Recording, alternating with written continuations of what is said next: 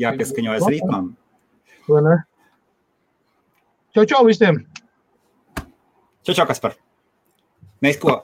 Latvijas himnu skatēs? Baigi labi. Jā. Kā jūties, Kaspar? Ko tu par samiem iesāki teikt? Jā, augstu kupināt samiņu šodien piegādāja Eddie Black. Šodien viņš vakar īstenībā iedeva, bet šodien tā uz rupmaizītes es viestegam. Sams, jā. Super. Kur viņš kupināts? Šeit uz vietas vai? Nezinu, vai šeit uz vietas. Man tā liekas kā ārpus Anglijas. Tur tas dūmiņš bija pareizais. Tā kā tas ar svina visām piedevām visām, jā? Jā, bet neatļautajām. Kontrabandas lases, iespējams ķerts. Kontrabandas. Viktoram Belastikam, priecīgi dzimšanas dienu, jā? Hip hurā. Labvakar. Šovakar mums ir vadošais latviešu datorspeciālists no Manchesteras, Kasparu Krūmiņš. Kasparu Krūmiņš atgādināsim tiem, kas sen nav dzirdējuši. Viņam ir 13 dažādi certifikāti un atļaujas un visādi brīnumi. Ir no Microsoft, no Samsung, no Samsung nebūs, jā? Jā, Microsoft certificēts inženieris un cilvēks, kuram ir savs datorveikals un savs datorservis Manchesterā, Lielbritānijā, vienā no lielākajām un galvenajām Lielbritānijas pilsētām. Tehnoloģija pilsētām. Jā, Manchesterā ļoti augsts attīstīt, tehnoloģijas ļoti daudz, kur iet tieši saistīts ar elektroniku un visām tādām lietām. Čivriu! Dacīt, es tev gaidu ciemos, Dacīt. Santa mums pārcelosies uz Latviju no Lielbritānijas. Jā? Wow! Paldiesiņš! Valds Dalbiņš! Čau, Vald! Tātad šovakar mums ir datorlives. Ja tavs dators mazliet jocīgi strādā, ja nezini kādu grafisko karti izvēlties, ja nezini kādu operatīvo atmiņu izvēlties, ja nesaprot, kāpēc dators varbūt lēni sāk darboties, varbūt domā, kā upgradeot savu datoru, ja tev internets mājās lēni strādā, iespējams, Kaspars varēs dot padomu, pie kā griezties. Kaut kā tā, jā. Sāksim mēs šovakar mūsu tādu pēcpusdienas vakara nakts pasēdēšanu ar ziņām par Nvidia korporāciju, kurai galīgi neiet. Pirmais jau tas, kad viņi aplauzās ar jauno sērijas izlaišanu un cerēja, ka iegūs ļoti lielu peļņu. Mazums tas, kad neaizgāja tā, kā bija domāts saistībā ar to, ka second hand, jeb lietotās grafiskās kartes ir pārpildītas. Un vispārējais, jā. Līdz ar to RTX sērija 2080, uz ko viņi lika lielas cerības, izgāzās kā vecs sēti. Protams, pārdošanas iet, bet nākamais klupšanas akmens pamatīgi pievīla komponenču piegādātājs, konkrēti šī gadījumā kompānija Micron, kas piegādāja video atmiņas moduļus. Un vesels lērums RTX 2080 un vēl viens modelis no RTX sērijas, kas nāca tieši ar Micron atmiņām, ir ļoti augsts procents brāķētas atmiņas. Kā tas izpaužās? Tas izpaužās ar dažādiem artefaktiem, līnijām, tur kaut kādiem sniedziņu, vēl kaut kas. Kompānija Asus paziņojas, kad izgatavojot RTX 2080 sērijas kartes, viņi ir piedzīvojis vēsturē lielāko brāķa procentu, kas ir vispār, kompānijas pastāvēšanas vārds. Un tie ir, ieklausies, 0,5%. Tas ir lielākais brāķa procents Asus kompānijas pastāvēšanas vēsturē. Tieši par grafiskām kartēm mēs runājam. Pagad, cik tu teici? 8%? 0,5%. Tas ir lielākais viņu brāķu procents, kas ir vispār bijis jebkāda pastāvēšanas vēsturē. Jaunās revīzijas tagad jau nāk ar izlabotiem, jo Hynix atmiņas un Samsung atmiņas parādās, un tās pašas arī Micron atmiņas, tagad ir normāli. Bet tā ažģiotāža, tagad nāca ārā, iedomājies, ka cilvēki pa lielu naudu nopērk grafisko karti, un to pirmajos 2 mēnešos viņi ir jāmaina. Jāsūta atpakaļ uz rūpnīcu sūta pretī jaunu. Rezultātā sabeigti nervi, pazaudēts mēnesis. Saprot, jā. Tāds nepatīkams tas, un tas ir tāds pamatīgs rops Nvidia ražotnei. Lūk jautājums, vai var pirkt lietot MacBooks? Īstenībā, jā, var pirkt lietots. Tev ir jāņem vērā 3 lietas pērkot Apple produkciju. Pirmā, tā ir baterijas stāvoklis. Tas ir ļoti svarīgi. Otrs, tas ir visu veidu iCloud un loki un tam līdzīgi, vai ir zinām vēsturu vai visu. Jo ir bijuši gadījumi, kad nopērk cilvēki Apple produkciju un pēc nedēļas viņam aizlokojās cietur. Pieņemsim, iepriekšējais saimnieks vai apzināti vai neapzināti. Vai kā. Tas ir uz mobiliem telefoniem vai arī uz datoriem arī? Uz datoriem taču arī paroles stāv virsū. Pieņemsim, tā tu viņu neredz, viņš sistēmā lādējas iekšā, bet ja tu, pieņemsim, gribēs pārinstalēt sistēmu, viņš to neļaus iet iekšā. BIOS parole tu nevarēsi ielādēt iekšā distributīvu, atjaunot rūpnīcas uzstādījumus, visu tā tālāk. To sauc par UEFI BIOS parole. Viņš nekonektējās pie Apple serveriem, kamēr tu neesi ievadījis paroli. Ja tu viņu nezini, tu neko nevar izdarīt. Ja tu nobrūk sistēmu. Jā. Tas otrs lielākais parametrs. Un, protams, trešais ir jāskatās viņa stāvoklis. Ja? Tātad, cik viņš ir nobružāts, cik ir nolietots pogas, vai viss iekārtas viņam strādā, vai viņš nepārkarst, vai nav. Var veikt tādu, viņam ir iebūvēts iekšā sistēmas tests, bet ir iespējams ielādēt programmiņu iekšā, kas diagnosticē lielākā vai mazākā mērā saucamais tas health reports. Ja? Tātad, cik ir nolietojums, cik ir, teiksim, stabili ir viss tā sistēma un tam līdzīgi. Ja tas viss ir ok un saprāt robežās un ir pietiekami adekvāta summa, tad nekāda problēma. Mums arī uz tirgiem atjaunot Apple 2, 3, 4 gadu veci, viņi iet tāpatās ar gadu garantiju un viss notiekās, tāpēc, ka viņi ir pārbaudīti, Apple inženieri pārbaudījuši, viņi ir notestēti, līdzināk certifikāts, ka viņš ir pilnīgi legāls un viss notiekās. Es neesmu redzējis, kad būtu kaut kādas problēmas ar viņiem. Šī ziņā nekas jau nav savādāks kā jebkuram citam datoram īstenībā. Ja? Šeit mēs runājam vienkārši par Apple izstrādāto operētāju sistēmu un supportu, ko viņi sniedz. Ja pieņemsim Windows datoram ir daudz vienkāršāk tur apiet un uztaisīt visādas brīnums, tad Apple datoram tomēr tik viegli tas nebūs. Jo viņa hardware ID un visi identifikācijas numuri piesaistīt gan pie softa, gan pie vispārējā. Tu jebkurā brīdī var izsekot šī ābolīša, ja viņš ir oficiāli pirks, visu to var izsekot viņa vēsturi. Attiecīgi arī Apple Store, pieņemsim, tu Apple Store arī var dot pilnu service historiju, kas ābolīķim kaitējis bijis, cik reizes viņš ir ielādējis pa jaunu operētāju sistēmu no serveriem, kas ir bijis, kas nav, tā tālāk, jā. Vai ir bijis iCloud vai nav, vai viņš ir aktīvs vai nav, vai tas Find My Device saucamais, kas ir viņam piesaistīt, teiksim, tur pazaudēts vai ko. Tas ir tādas nianses, kas ir jāskatās vispirmām kārtām. Pēc tam var tālāk darīt, tur attiecīgi, cik tā sistēma ir piegružota un kādas tur programmas ir, kādas nav, un tā tālāk. Ja mēs zinām pamat šo te visu informāciju, un es saku, cena ir adekvāta, tad, protams, ko var pirkt, jā. Ok, tad labvakar, Pirmdienas datorlive zvaniņš mums ir sagatavots. Reizi nedēļā jums ir iespējams uzdot visdažādākos jautājumus Kasparam Krūmiņam par jūsu datoru problēmu. Sistēma ļoti vienkārši, dodiet tehniskos parametrus. Saucot, pasakiet par ko iet runa, iedodiet, pasakiet vai jums Windows dators vai Apple vai portatīvais dators vai kāds un maksimāli daudz cipars un pārbaudiet Kasparu, varat iedot, ja jums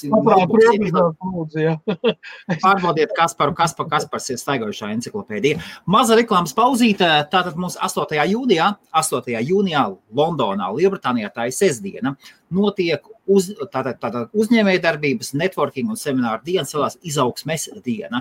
Dalība ir sākot no 25 mārciņām, 25 mārciņas tas ir visu izņemot. Vakariņas, kas ir papildus 12 mārciņas un būs semināri, tīklošanās, iespējams satikt citus cilvēkus. Es būšu arī, es nezinu, vai Kaspars būs, Kaspars teica, ka drīzāk nebūs, jā? Es nevaru vienkārši tikt fiziski, nevaru tikt sestdien, man ir tirgus sestdien. Aiziet uz lvchamber.uk un paskaties, tur ir reģistrācija. Ok, tā bija tāda reklāma. Kaspar, rekur Viktors saka šādu lietu. Jā, Viktor, viss kārtībā uzrakst privāti. Sarunāsim, var rītdien parīt izsūtīt, nav problēmas.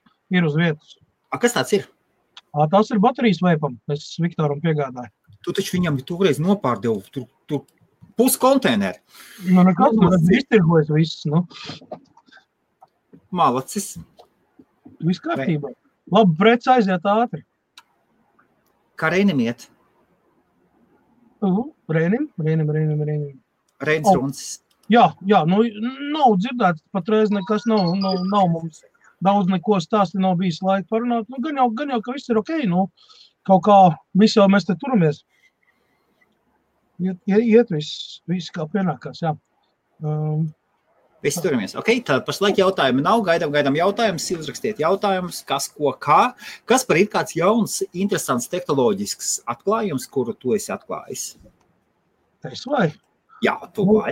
Es gluži ne, bet saistībā ar sasāpējušo pasaules numur 1 problēmu elektronikā Huawei cīņu ar Amerikas Savienotām valstīm, neskatoties uz to, kad pagājušās nedēļas vidū uz beigu pusē tā Amerika apstādināja sankcijas pret Huawei, neskatoties uz to, čipu ražotājs SMCI, kas piegādā Huawei telefoniem kontrolieris, lādēšanas kontrolieris, GPS, tur kaut kāds tur, mikroskēmas tam līdzīgs ir paziņojis, kad, piedodiet, mēs ar jums vairs nestrādāsim.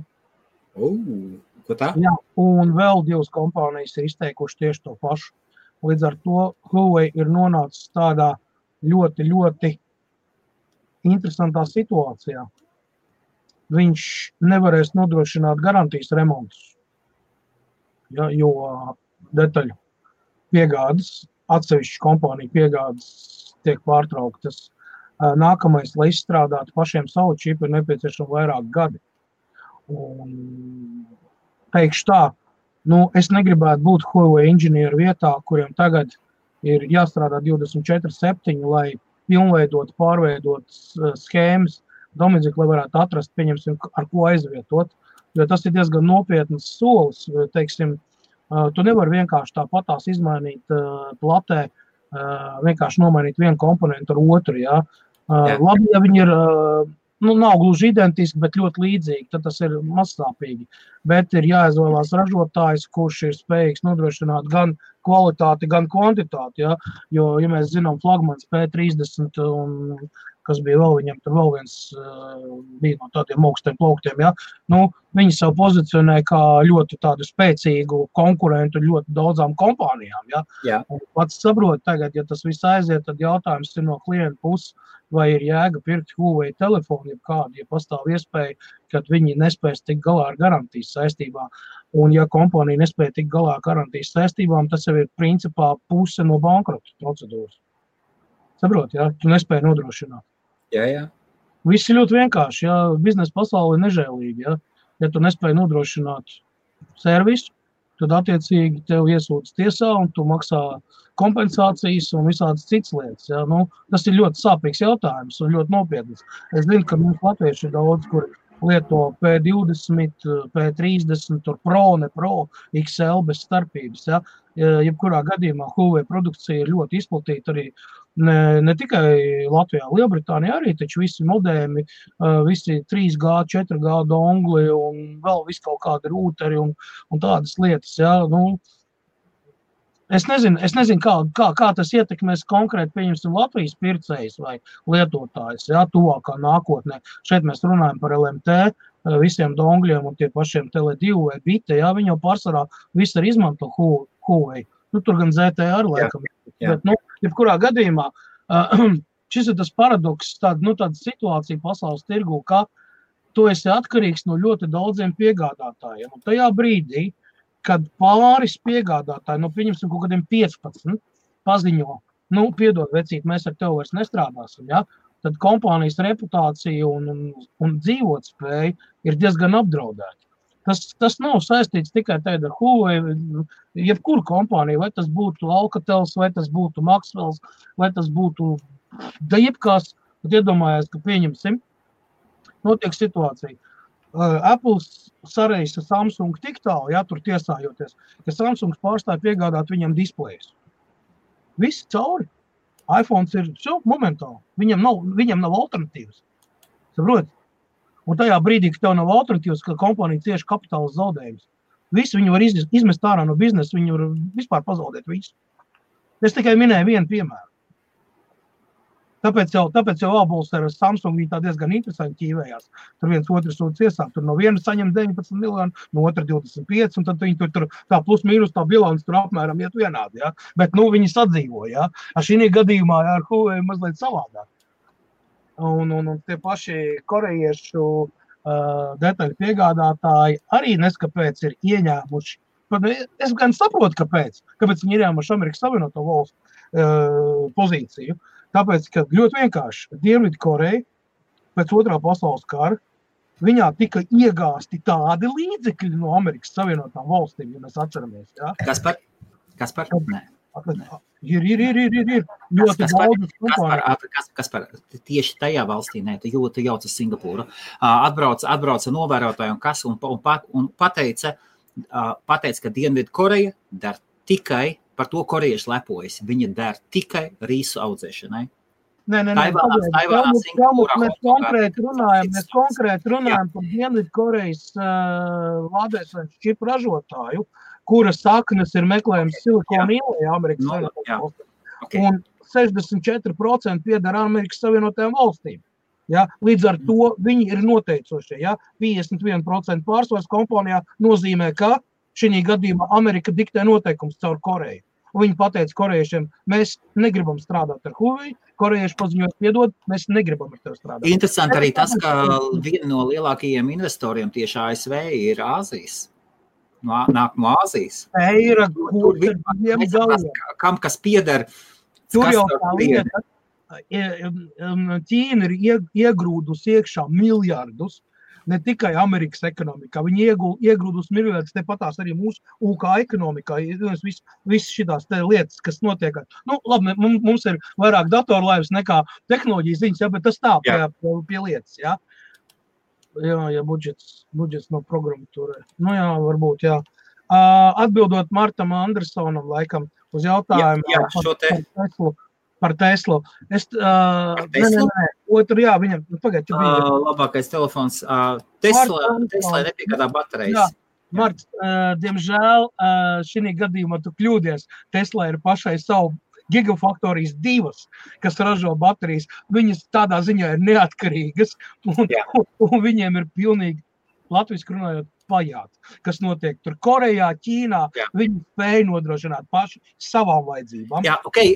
Ja tā īsumā tāda, sveiks Jāni, Helmuts, es tev citu esmu mācījies Korejā, Dienvidkorejā, un universitātē, un korejieši ir lepni ar savu vēsturi, sakarā ar to, ka bija atbraukuši, tas ir vēsturisks fakts, viņi atbrauca un novēroja, un ekonomisti vispār teica, šī valsts dara tikai rīsu audzēšanai. Kaut ko tam līdzīgi iedeva Burmai, Vietnamai un Dienvidkoreja iedeva. Jā, bet tikai...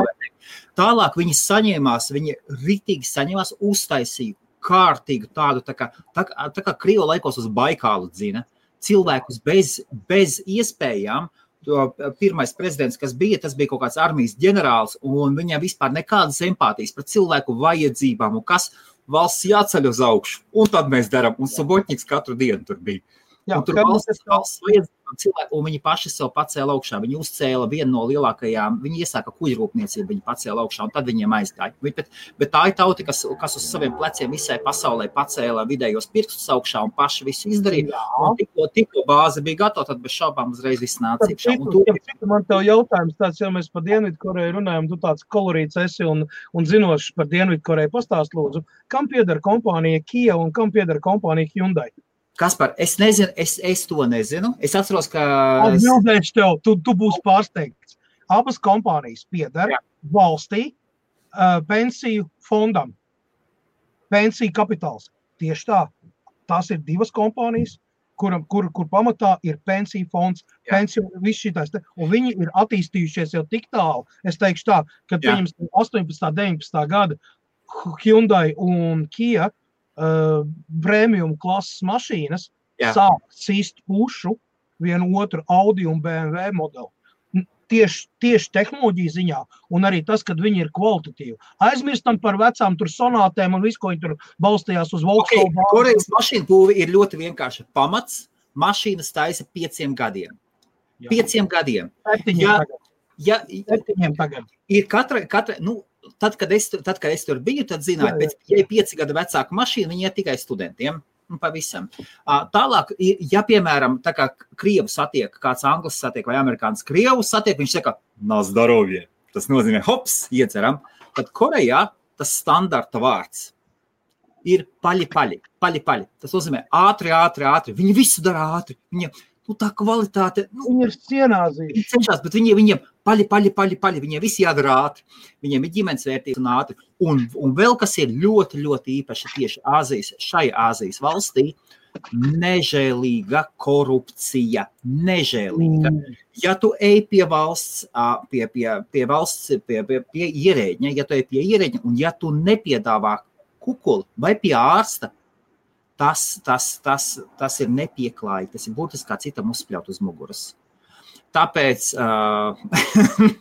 jābūt uzmanīgiem to, ko mēs lasām viņu ziņojumos un viņu atklātībā pret pasauli. Bet tātad, varbūt kādi jautājumi par Teslu, Kaspar? Mums it kā nav tehnoloģijas ziņas, bet jautājumi.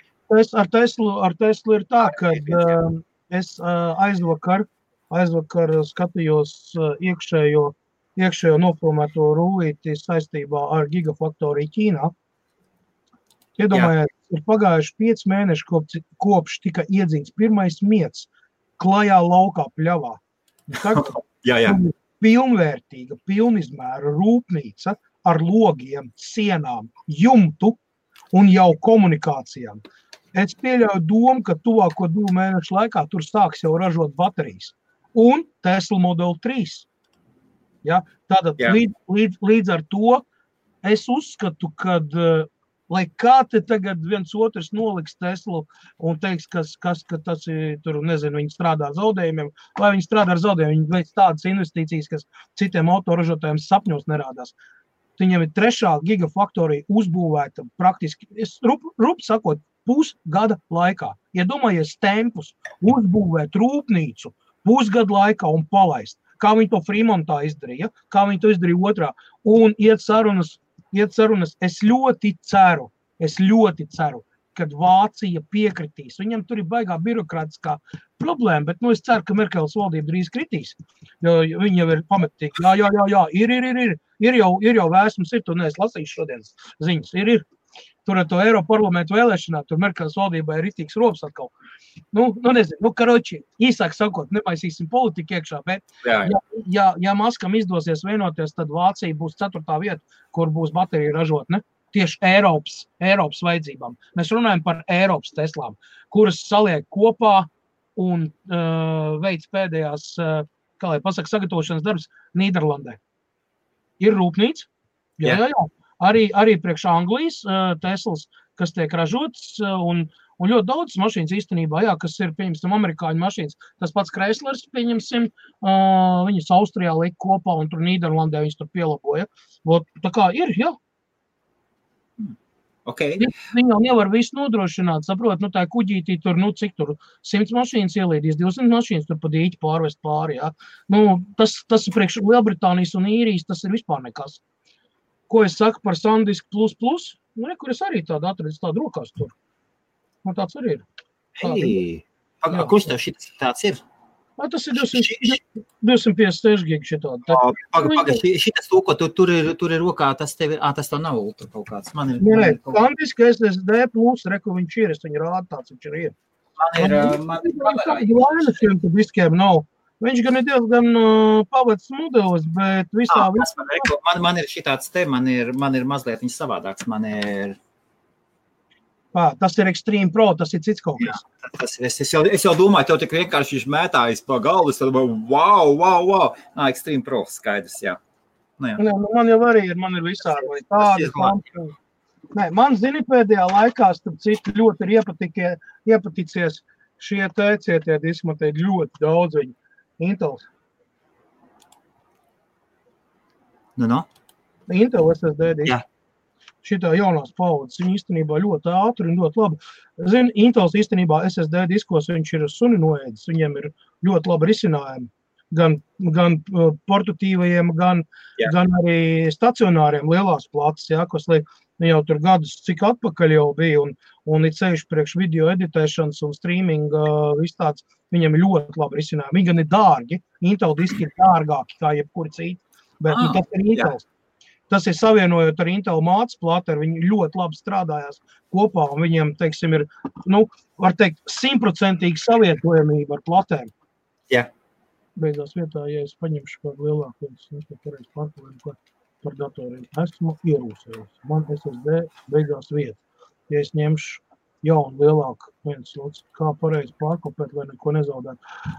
Mart, tur īstenībā nekas nav sarežģīts. Tā arī ņem vienkārši. Viņi pieslēdz viņu kā otru disku, izņem ārā un vienkārši pārklāpē dokumentus un mūziku un failus. Bildes, kas tev vajadzīgs programmas, tu nevarēsi pārkopēt. Ar klonēšanu neiesaku nodarboties uz SSD diskiem, jo mazākais elektrības norāvums vai pārāvums vai kontaktu pazušana tev ir garantēti, ka tu noklāsi gan disku, gan arī to datu nesēju. Samsung vai A-data.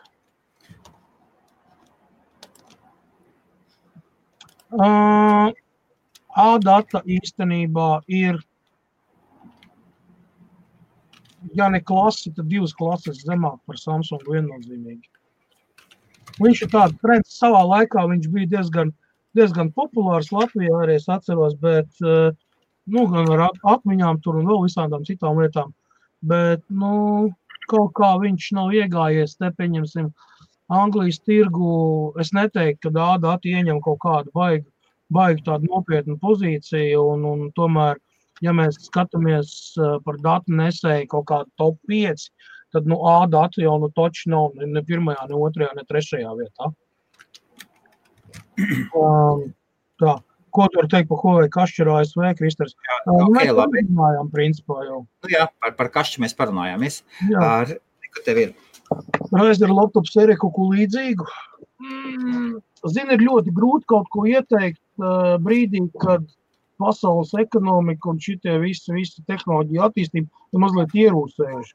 Jā, kompānijas laiž kaut kāds jauns produkts un lielās mērās krāniņiem, bet pa lielam ņemot tehnoloģiju jumpings, kas bija pēdējos 3 gadus, kad mēs aulēkšiem lecām pāri tehnoloģijām, tur 4. paudze, 5. paudze, 6., 7., 8., ir mazliet tā kā piebremzējis, jo ar DDR4 atmiņas pielietojumu un 8. paudzes Intel procesoriem, tāpat kā Razer 2. ģenerācijas, tur 7., 5. Principā uz doto momentu nekas tāds īpašs jaunāks nav parādījies. Ja neskaita kaut kādu i9 Extreme Edition tur vai Founders Edition vai pieņemsim Razeram, tur arī bija viens kaut kāds tur baigais tagad mega monstrs, kas bija. Drīzāk tiek pieslīpētas esošās tehnoloģijas un veiktas revīzijas esošajiem produktiem, tāpēc tagad dzīties pēc treknā rubļa, un teikt, ka, man ir pats jaunākais, pats pēdējais, un tam līdzīgi, īstenībā nav pat īsti, ko ieteikt. Pagaidīsim jūniju, jūliju. Tad būs pirmkārtam ir 2 lielas izstādes priekšā un pasākumu liela fórumi, kas atkal ieviesīs kaut kādu skaidrību, uz kuriem mēs brauksim tālāk. Un ne pēdējo vārdu teiks tieši Dienvidkoreja šajā sakarā. Tā kā, vēl vienreiz, rīsa audzētāji mums kuro gadu pēc kārtas norāda, uz kurien mums jāiet un cik biezā slānī un kā tiks smērētas maizītes nākamgad. Tā kā, par Japānu es vispār nerunāju, Japāna ir ļoti vienkārši, viņi vienkārši klikt un tagad mēs darām tā, un viss pakaļ kā sunīši, mēs tagad darīsim tā. Bet tā tas arī ir. Bet tādā Intels ir pievīlis Samsungs Pro vai Evo the best. Samsungs Evo 850 sērija ar mani ritīgi iegāzi, Ir ceļuši tad, kad tev pašā labākajā momentā pēkšņi cietais disks pārstāja redzēt Windows pārstāja redzēt cieto disku un visu tavu failu, jo kontrolieris vienkārši aizgāja aizsardzības režīmā. Bija Samsungam arī bija problēmas, gan Intel 525 bija, un visiem viņiem bija. Jā. es neko Reini nesajaucu. Razer vai Ryzen, es runāju vispār kā tehnoloģiju, kā tādu. Ja? Šī momentā tu iesaki kaut ko labāk. Ja? Es saprotu, kad mēs runājam par AMD Ryzen un mēs runājam par Razoru, kas ir laptop sērija. Ja? Viss kārtībā, es ļoti labi sapratu. Reini, es nestrādāju ar Linuxu. Priekš tā mums ir Edijs Bleks, Linux speciālists. Mēs, kā pasaka, ir lietas, ko nevar maisīt vienā katlā. Ne jau tāpēc, ka es nebūtu izglītots vai tāds, vienkārši mans bizness, mans darbs saistās 95% Windows vidē. Tā tas ir sanācis. Ja? Un no pārējie 5% tas ir Apple produkcija un Linux. Ja? Līdz ar to par Linux runājot, man nav pieredzes, un es saprotu, kas tur, ko tur, kā, un tā tālāk, vairāk vai mazāk, ar divas pusēm, ja kas tev Ledijam pazvan, viņš pasaka priekšā kādu komandu un tam līdzīgi. Bet es nefokusējos uz to nedēļu, tāpēc kad man vienkārši nav reāli tāds vajadzības, tik daudz un tik bieži. Ja? Es tomēr fokusējos uz to, ko cilvēku vairāk piedāvā, palīdzēt. Ja? Man ir daudz interesantāk strādāt Windows vidē, tāpēc kad, kā es teicu, 95% remontu, upgrade un visādas konsultācijas notiek saistībā tieši ar Windows un tam līdzīgiem gadgetiem, jā. Vēl varētu runāt Android. Ok, labi, tad iesim tālāk. Man liekas, nākošais jautājums ir man, es ātri atbildēšu. Marts Ansons, netālu no Jelgavas, ja. Čau, Mart, jautājums, DaVinci Resolve vai Adobe Premiere? Premiere ir viena problēma. Viņa nav tajā līmenī, ja tu filmē RAW formātā. Ja tu fotografē RAW formātā ir viena lieta, bet kur profesionālās kameras jau filmē arī RAW formātā, tad tev būs vajadzīgs strādāt ar krāsām, piestrādāt krāsas, tu filmē ar vairākām kamerām, un ja tev būs vajadzīgs mainīt krāsas un strādāt, tad DaVinci, bez variantiem vispār, DaVinci. Bet patiesībā šīs abas programmas tiek lietotas kopā. Un DaVinci Resolve ir profesionāla programma, kurai ir speciāls pultis ar bumbām, paskaties. Tas ir profesionālais līmenis, un jā, tā ir tāda īsa atbilde. Tā, kā var... Normāls jautājums. Visu var izdarīt, bet tad, kad jums jādara profesionāli, ja jūs taisat filmas kaut kādiem filmu festivāliem vai kam, krāsu rediģēšana uz Premiere vēl nav tajā līmenī. Vispār nav. Tu netūk. Vienkārši no Rozovas piestāvās, kā var salīdzināt kaut ko ar Adobe produktiem. Adobe ir kolosāli produkti. Jā, kurš ir pilnībā izlicis CorelDRAW, kaut gan es uzskatu, ka CorelDRAW ir labāk. Photoshops ir karalis, ir daudz. Audition ir ļoti labs. Jā. Ok, kur ir? Labs. Ko tieši? Redzi, neredzi? Lies vēlreiz. Vēlreiz. Mani. Jā. Evo 850, 250 gigabaiti, Martin. Ja laicīgi updatēju firmvāru, tad šis gļuks neparādījās. Jā. Bet ļoti daudz ar Evo 850, 840 un 960. Viņiem bija tas gļuks. Tiešām to pat pats Samsungs atzina. Ja tu arhīvā paskaties, tur diezgan ir aprakstīts par šito lietu. Ok. Šitas čals atkal. Jā, šitas čals atkal. Labvakar. Laipni aicināti IBF datorlaivā vienu reizi nedēļā latviešiem ir iespējams. Tas nav tikai angliski runājušiem, ka YouTube ir tur, kur ir iespējams neiet un uzdot jautājumus. Un mums latviešiem arī ir un atbild mums datorspeciālists Kasparu Krūmiņš, kuram ir pieredze. Cik tev, Kaspar, profesionālā pieredze labot mobilos telefonus, dators? Kā es parasti mažojos un saku, tad savu pirmo elektronisko ierīci es salauzu tad, kad man bija 12 gadi. 1958. gada Lēņš magnetofons Čaika. Jā. Bet, visu ar elektroniku es biju saistīts vairāk vai mazāk visu savu apzināto mūžu, ja? Cik es sev atceros. Man vienmēr patīk kaut ko skrūvēt, labot, kaut ko pārbaudīt, kas iet, kas neiet, tur dzirkstēls taisīt un visās cits brīnums. Tad jā, kaut kā tā iegājās. Vienu brīdi es tā kā nebija ar to saistīts, vairāk nodarbojos ar elektrotransportu un ar operatīvo dienas, bet jebkurā gadījumā man šis melniņš dīdīja, un tad, kad es iesaistījos projektā, ko sauc par Baltcom GSM, Jā. Un tad vēl nebija Tele2, tad palēnām kaut kā aizgāja, tas bija 97., 98. gads, 99. Jā. Kad sākās visi tie telefonu būmi, tur no Zviedrijas, no Norvēģijas ved iekšā Ericssons 337, 338, un tad vēl bija 388, un tad kādu tur vēl nebija, tad bija Nokia 2110, Nokia 3110 vecā, tad vēl 51. tikko sāk parādīties, mēs un RGSM ņēmām caur Polijas caur Lietuvu ved iekšā. Bija interesanti, jā, visādi, tā pakāpeniski, tad man paspīdēja caur download un caur šitiem te zēniem no LMT savostīties ar Ericssonu, un tad tiku tur bišķi pamācīties un paskatīties, kā notiek ražošanas process. Savām acīm skatījos, kā 768, 788 Ericssonu, kā tiek ražot no sagatavs, kas saka, plats līdz gatavam telefonam. Arī interesanti bija. Tā izgāja. Tā kā varētu teikt tā, kad jau ir, es tā teiktu, 25 gadi sanāk. Tā apmēram kaut kur plus mīnus, tā arī varētu būt. Tā, labi, tagad te šeit šāds jautājums. Es Mārtiņam atbildēšu konkrēti runu par šo te disku Evo 850, 250 gigabaiti. Šeit ir firmware, tūlītās. Tātad product numbers. Ļoti vienkārši. Šeit ir product numbers pirmais.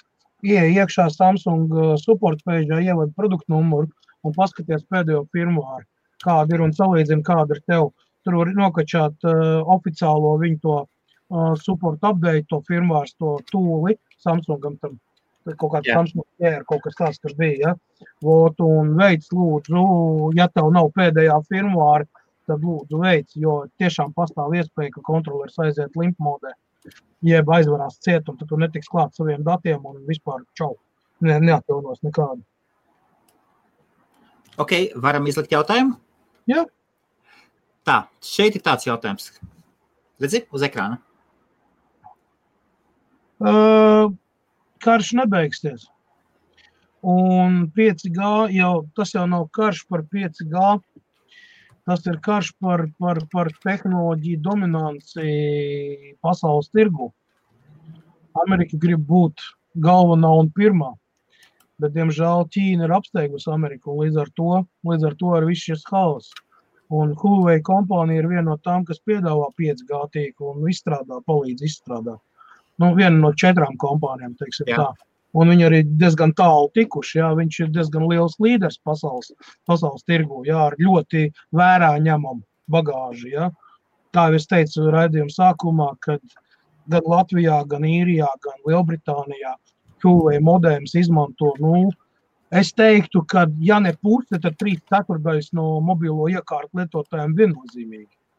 Kas izmanto mobilo internetu ar flash dongliem vai mobiliem rūteriem, jo tie pārsvarā ir Huawei. Pārsvarā viņi arī tev, Helmut, ir Huawei. Tev arī Huawei dongls. Abi divi. Tieši tā. Jā. Viņa īpaši arī nepiedāvā, es saku, ir pāris ZTE, kuri ir diezgan, švakāki un lētāki daudz, bet pārsvarā ir Huawei. Liekas, ka viņi krietni priekšā visiem ir. Ir priekšā, jā. Tā Latvijā arī Tele2, LMT un BIT, viņam arī pārsvarā Huawei dongli. Pārsvarā. Jā. Nenozīmē, ka nav ar citu kompāniju, bet viņš jau nav daudz. Samsungam tie ir daži 4G dongli, kas ir diezgan problemātiski, jā, jo viņas ir grūti updateot un piekonektēties. Tāpat tās ZTE ir kaut kādi daži, un tad vēl no-name kompānijas. Bet visā visumā tā arī ir. Un karš beigsies ar to, ka 5G internets pilsētās iespējams, ka varbūt arī nebūs. Paskaidrošu, kāpēc. 5G viļņi, tā radiācijas izstarojums, ja, viņš ļoti, ļoti ietekmē cilvēku psihi un var rasties īpaši labvēlīga vide onkoloģijas slimību, kā lai pasaka, sāsināšanās momentam. Pieņemsim, ja cilvēkam ir kaut kāds neliels audzējs, ja, tad šāda tīkla ietekmē, ja, viņa izstarotā raidītāja darbības zonā ilgstoši atrodoties vai dzīvojot, pastāv iespēja, kad viņš attīstīsies ļoti strauji, jo šie te radiācijas viļņi, viņi to ietekmē. Un tas nav vienkārši mans izdomājums vai kaut ko no pirksta izvīsts fakts, bet diezgan daudz zinātnieki un tie patreiz iesaistās šajās te diskusijās par to, par 5G platjoslas internetu, jā, kuram ir liels ātrums, jā, visi baigi skaisti, bet tā frekvence, kurā viņš strādā, ir diezgan bīstami dzīvai videi, konkrēti cilvēkiem. Nezinu, kā viņi uz dzīvniekiem attiecās, jā, vai viņiem tur kaut kāda nervozitāte parādās, vai pieņemsim, kā mums dzirdēts ir, ka delfīni metās no ūdens ārā uz pludmalēm un vaļi saistībā ar to, kad jūra piesārņot vai kaut kāda radiācija vai radiolokācijas stacijas netālu vai militārās bāzes, jā. Arī tur cilvēki velk paralēlas. Grūti jau pateikt, valsts jau nepastāstīs tev, vai ne, es nolēmu izbeigt savu dzīvi, tāpēc, ka es nevarēju izturēt lokātoru radiāciju. Vai ne? Atnāk uzrakstīt sūdzību. Jā. Līdz ar to 5G ietekmi uz cilvēku ķermeni un cilvēku vispār rīcības spējām, un tieši konkrēti mēs runājam par smadzeņu darbību. Ja? Tad, ir savā laikā vēl Otrā pasaules kara laikā hitleriskā Vācija veic ļoti daudz nežēlīgas eksperimentus koncentrācijas nometnēs ar radioviļņiem, ar visādiem izstarojumiem, ar visu kaut ko, un pateicoties, tam, ka tas tā notika un nāca gaismā, ir diezgan daudz bibliotēku, faili un tādi, kas ir jau pierādīti uz cilvēku psihi ietekmēšanu ar magnētisko rezonanci, tur ar viļņiem, ar vēl kaut ko, jā. Īstenībā, manipulācijas notiek, un 5G tīkls, īstenībā, teikšu godīgi, tas ir tāds pamatīgs pieķīts riteņos. Es nezinu, no manas puses, kā elektrotehnikas remontētam speciālistam, sauciet kā gribat, es pateikšu tā, ka dzenoties pēc lielā rubļa, megakorporācijas aizmirst par to, ka pirmkārtam visas tehnoloģijas un visām lietām jākalpoja cilvēkam, nevis lai cilvēks ciest no tām tehnoloģijām. Es saprotu, ka megakoncerni visu ar to pelna pasakāju naudu, šeit neiet runa tur par 1000, 10, 100 tūkstošiem vai pat miljonu. Mēs runājam par miljardu lielām investīcijām, par miljardu lielu peļņu un tādām lietām. Ja? Tajā brīdī, kad notiek šāda summa apgriezība, vismazāk tiek domāts par parastiem cilvēkiem. Tāpēc, mēs esam tur, kur esam, un tas, kad patreiz zinātnieki ceļ gaismā visu to un pūlās pasaulē pastāstīt un veic pētījumus, tas ir viens no veidiem, kā mēģināt vismaz megakorporācijas mazliet apturēt. Es nezinu, vai tas izdosies un vai tā būs, bet 5G, ņemiet vērā. Nesteidzieties pirkt 5G telefonus. Ok, tad šeit ir tā. Man ir tāds jautājums Kasparam, un tagad ir šāds te. Vai te ir pagarinājums labāks? Master Thanks for Flow GPU moduls komplektē pats ar sevi komplektē ar MO34.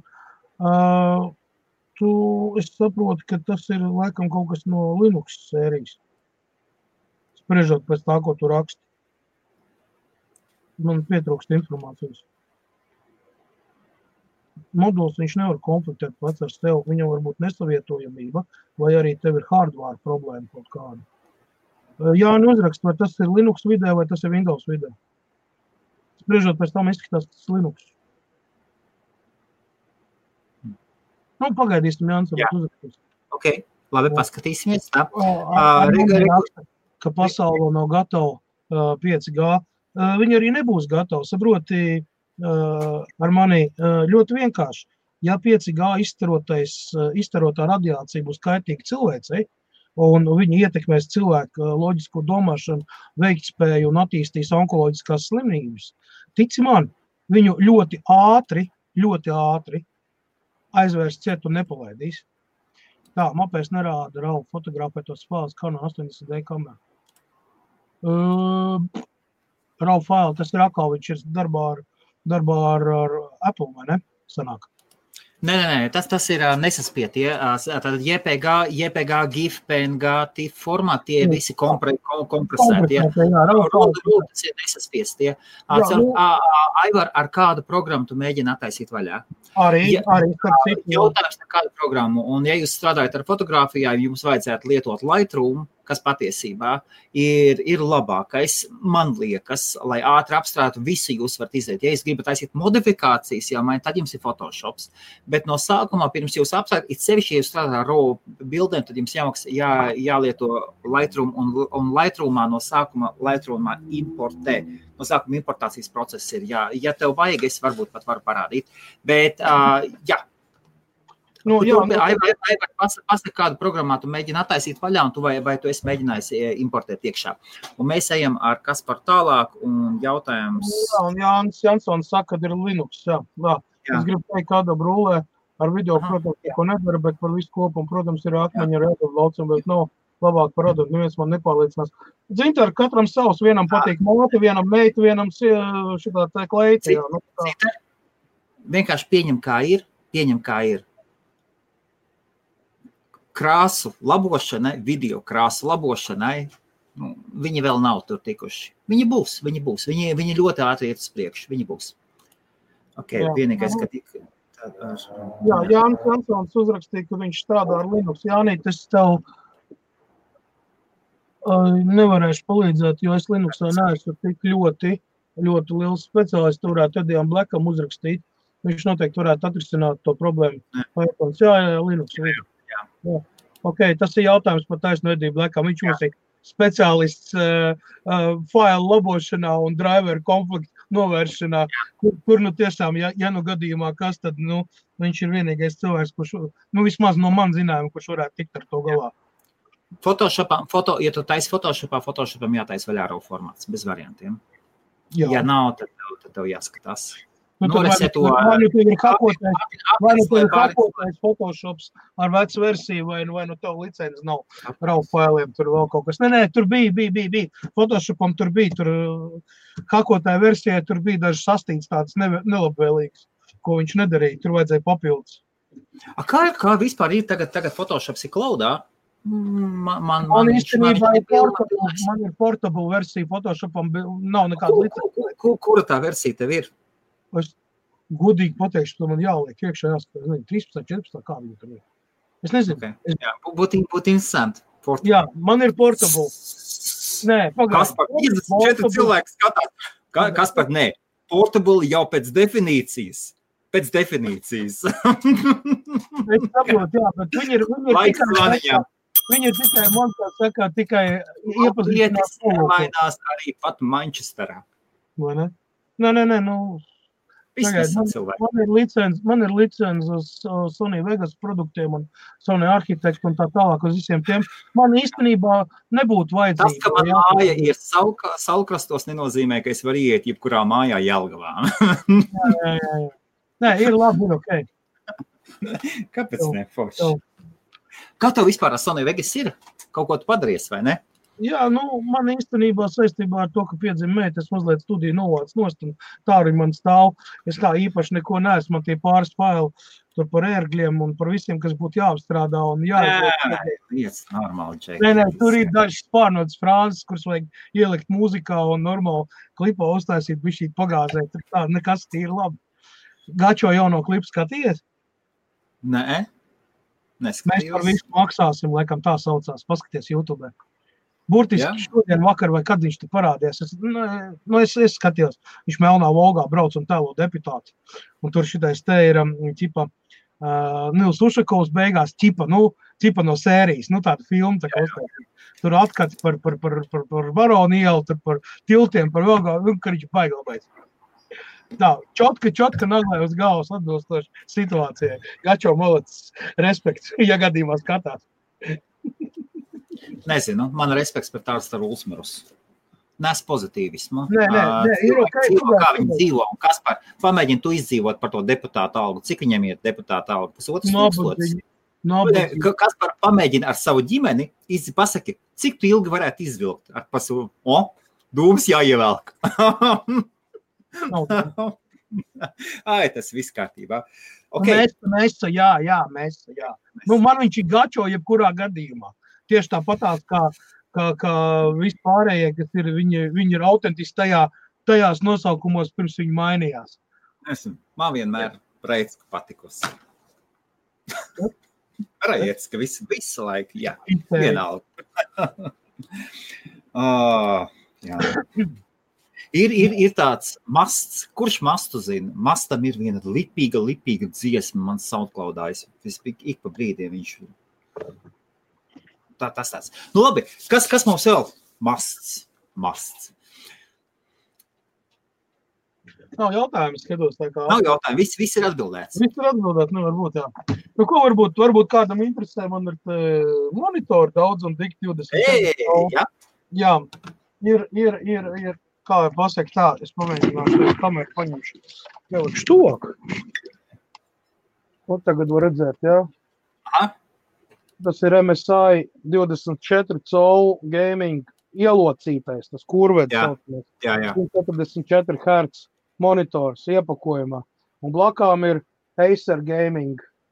Tas arī tas pats 24 colas, arī ielocītais. 1 milisekunda response time, 144 Hz iepakojumā. Tāda man ir ļoti daudz. Ja gadījumā interesē, tad jūs man rakstat privāti. Cena ir ļoti simpātiska un daudz labāka, kā jūs varēsiet atrast eBayā. Viņiem cena ir 185 smārciņas. Lētākais eBayā nemaldot bija 230, ja es pareizi atceros. Viņš ir iepakojumais, viņu varat reģistrēt, jums visu pilnu garantiju, visu kā vajag. Viņi nav pat vaļā taisīt. Man ir 12 gabalu no katra modeļa. Ka tev piedāvā. Jā, es varu uzdāvināt par 185 marciņām. Ja 200, cik tur sanāk, $220 eiro. Un ja kāds lieto konjaku vai kas 220 bitcoins arī paņems? Jā, es bitcoinos Zikašā. Arī nesapratu, 220 bitcoins. 210 eiro. Vai arī varam Zikašā, Etherī vai kādā citā kriptovalūtā, pieņemamā. Jā.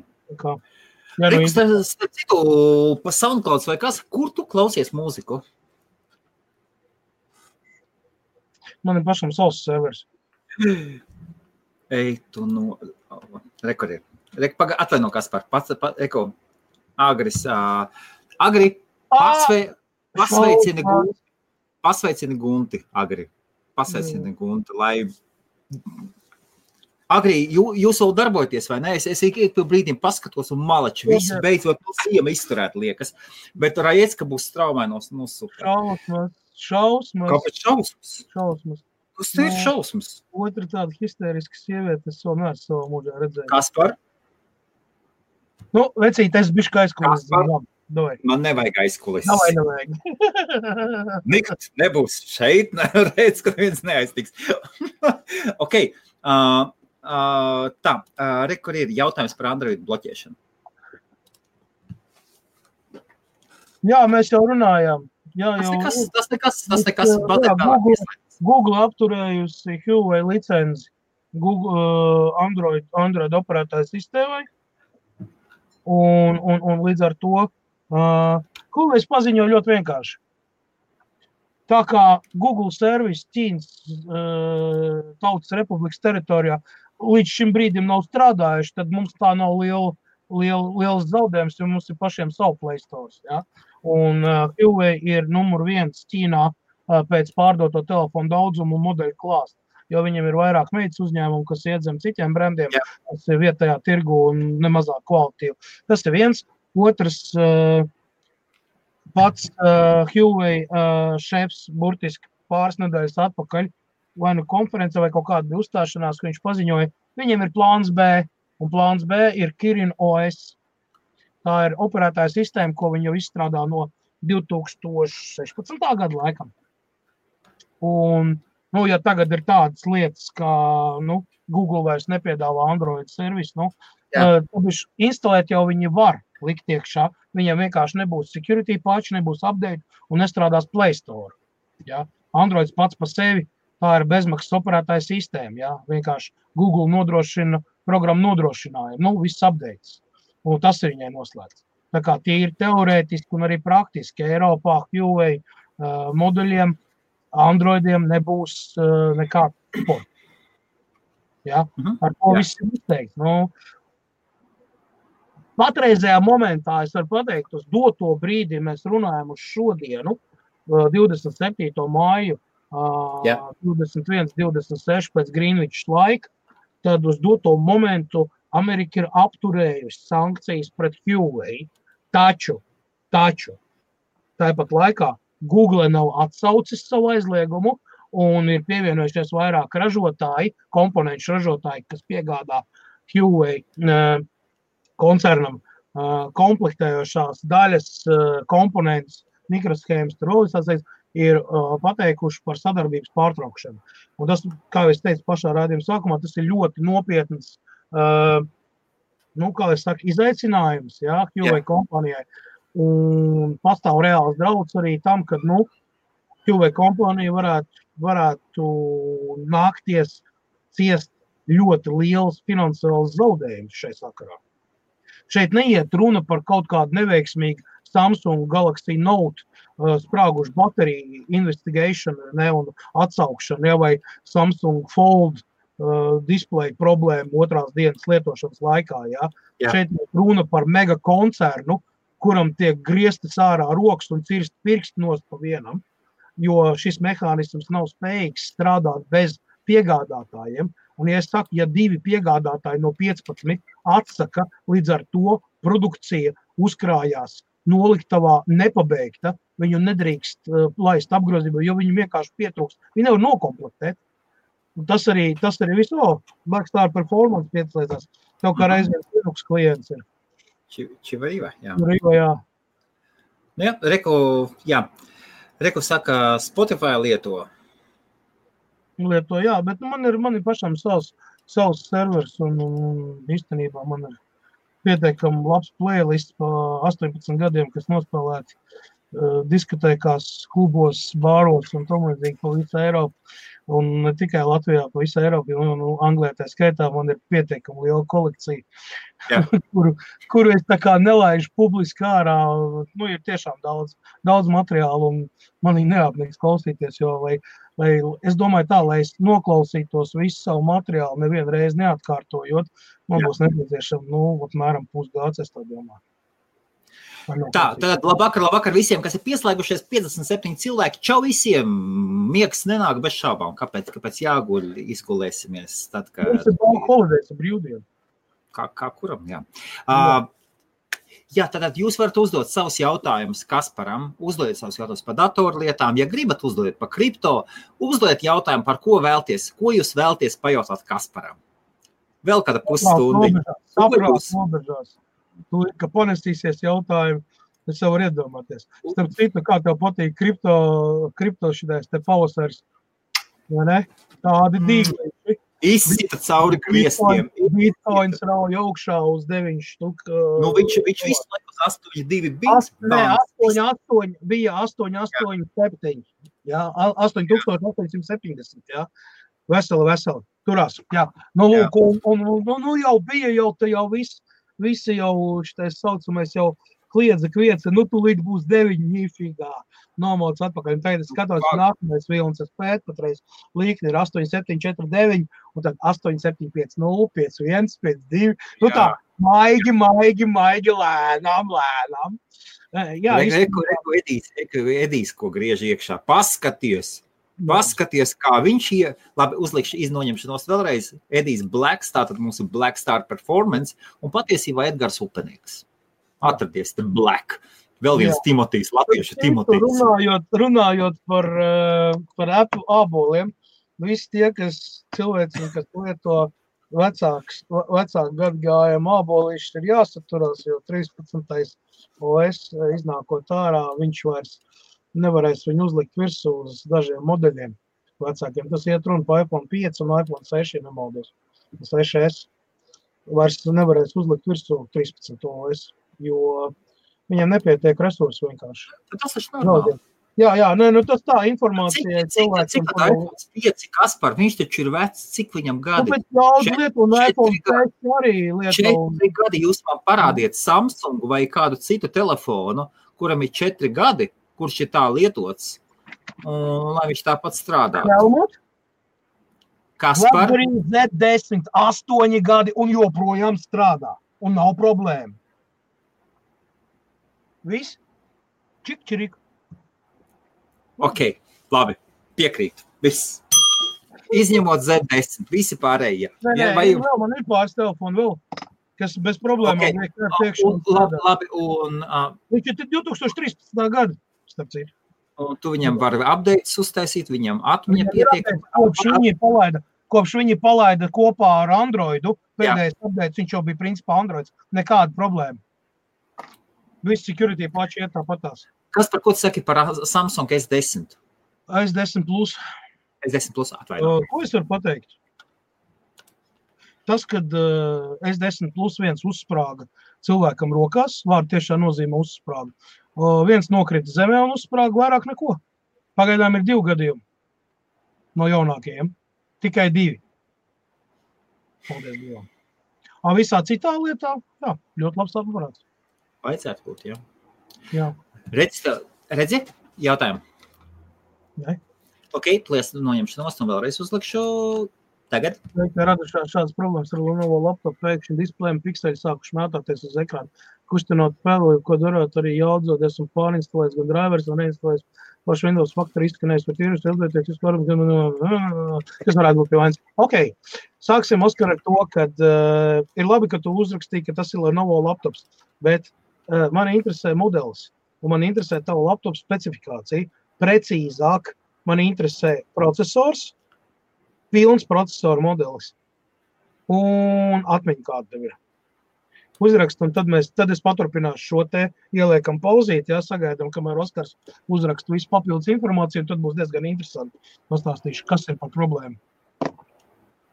Ok. Tāda bija tā atbilde. Jā, pagaid, es nevaru, man pietrūkst informāciju. Pagaidīsim, lai uzraksta. Tieši tā. Reku Jānis Šmits raksta, man arī Samsungs 8-gadīgs un vēl šansē bez problēma, pat bateriju tur pāris dienas.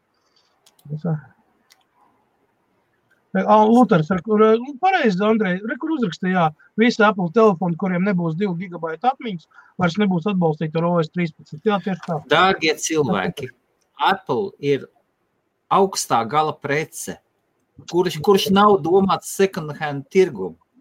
Tu viņu nopērc, ja tu vari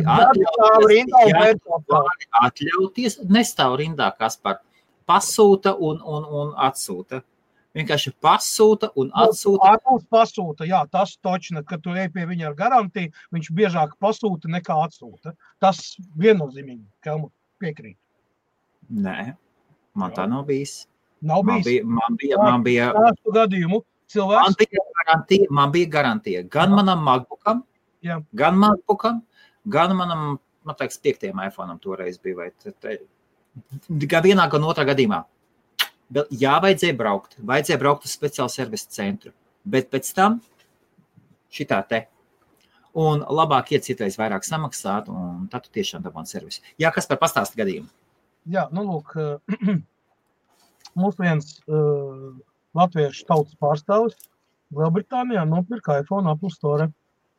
Tas bija pirms kaut kādiem 2 gadiem. Vairāk. Jā.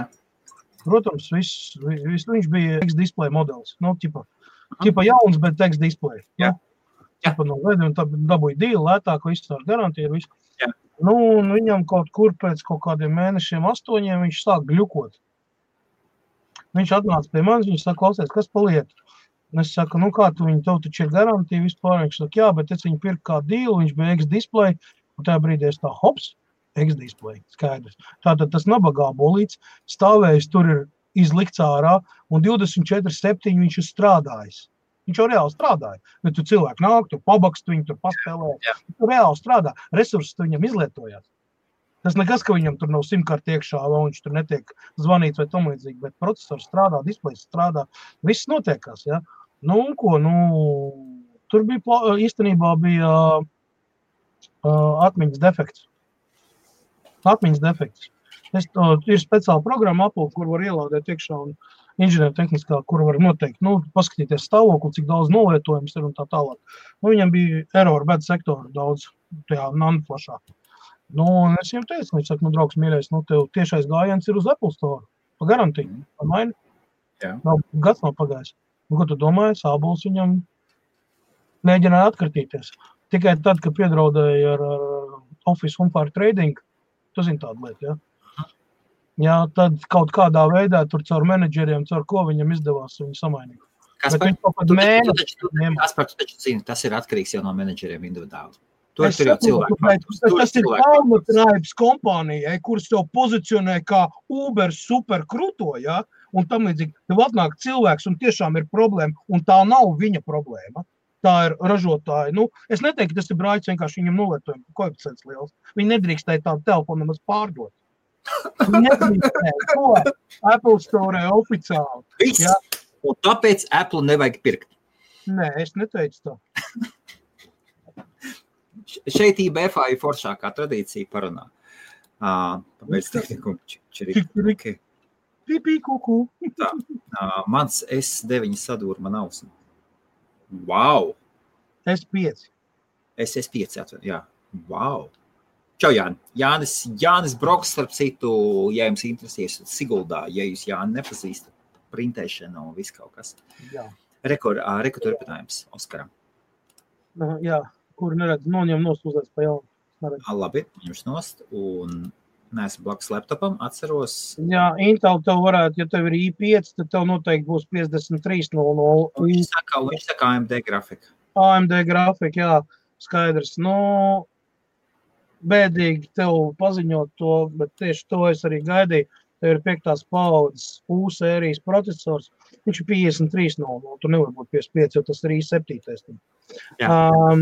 Tātad, mēs kādreiz pirmajā sezonā mēs bieži runājam par Intel vēlmi nopelnīt un līmētie procesori platē, kas ir, viņi nav nenomainām un viņu performance pēc garantijas laika beigām iet strauji zemē. Tad, lūk, šeit ir dzīves piemērs ar Lenovo datoru, kuram procesoru performance ir aizgājis uz leju, viņam sākās visādi artefakti, gļuki sākās. Viņš iet uz beigām, vienkārši iet uz beigām. Jā. Tā kā, mans ieteikums tev ir, iztīri viņu visu ārā, cik vari, un, nezinu, atdod rezerves daļām, notirgojas SLV vai vēl kaut kur mūc prom no tās vietas. Tikai es tev to neesmu ieteicis, tas te tā stāst, kā tas darās. Es tas apmierinu savu ekspēriju, Z3, jā, tieši to. Ir taču jāsaprot, ka mobilo telefoni jau tik tālu uz priekšu gājuši, ka visi, kas tagad nāk ārā, jau viss ļoti labi. Nav variantu.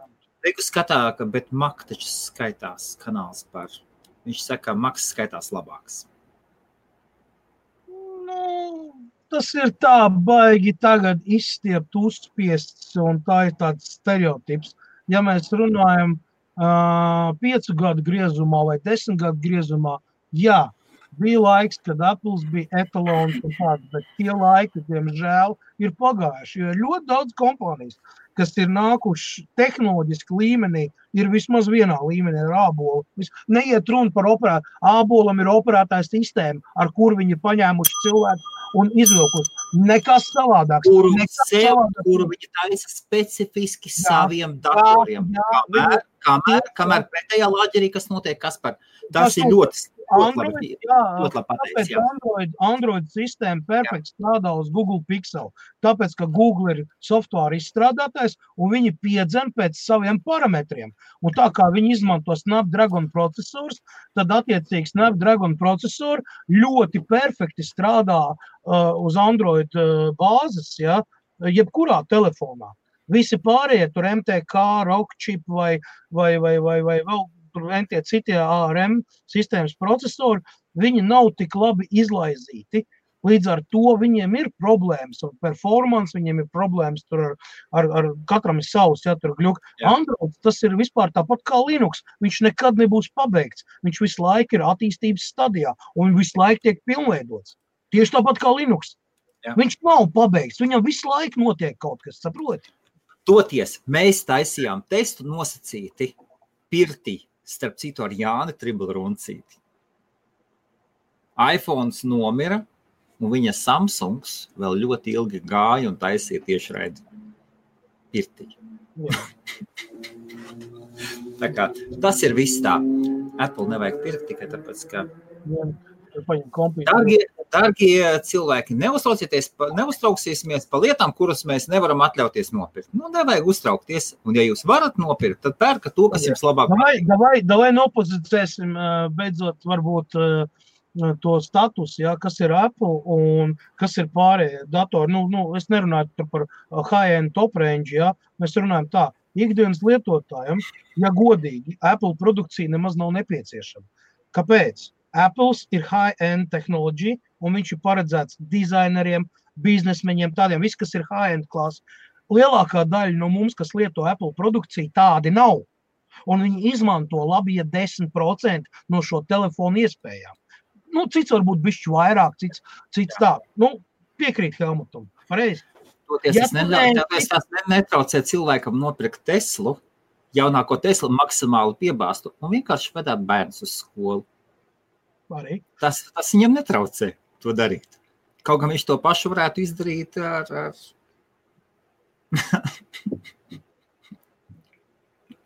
Mārtiņš Plēcis raksta, tas nav stereotips.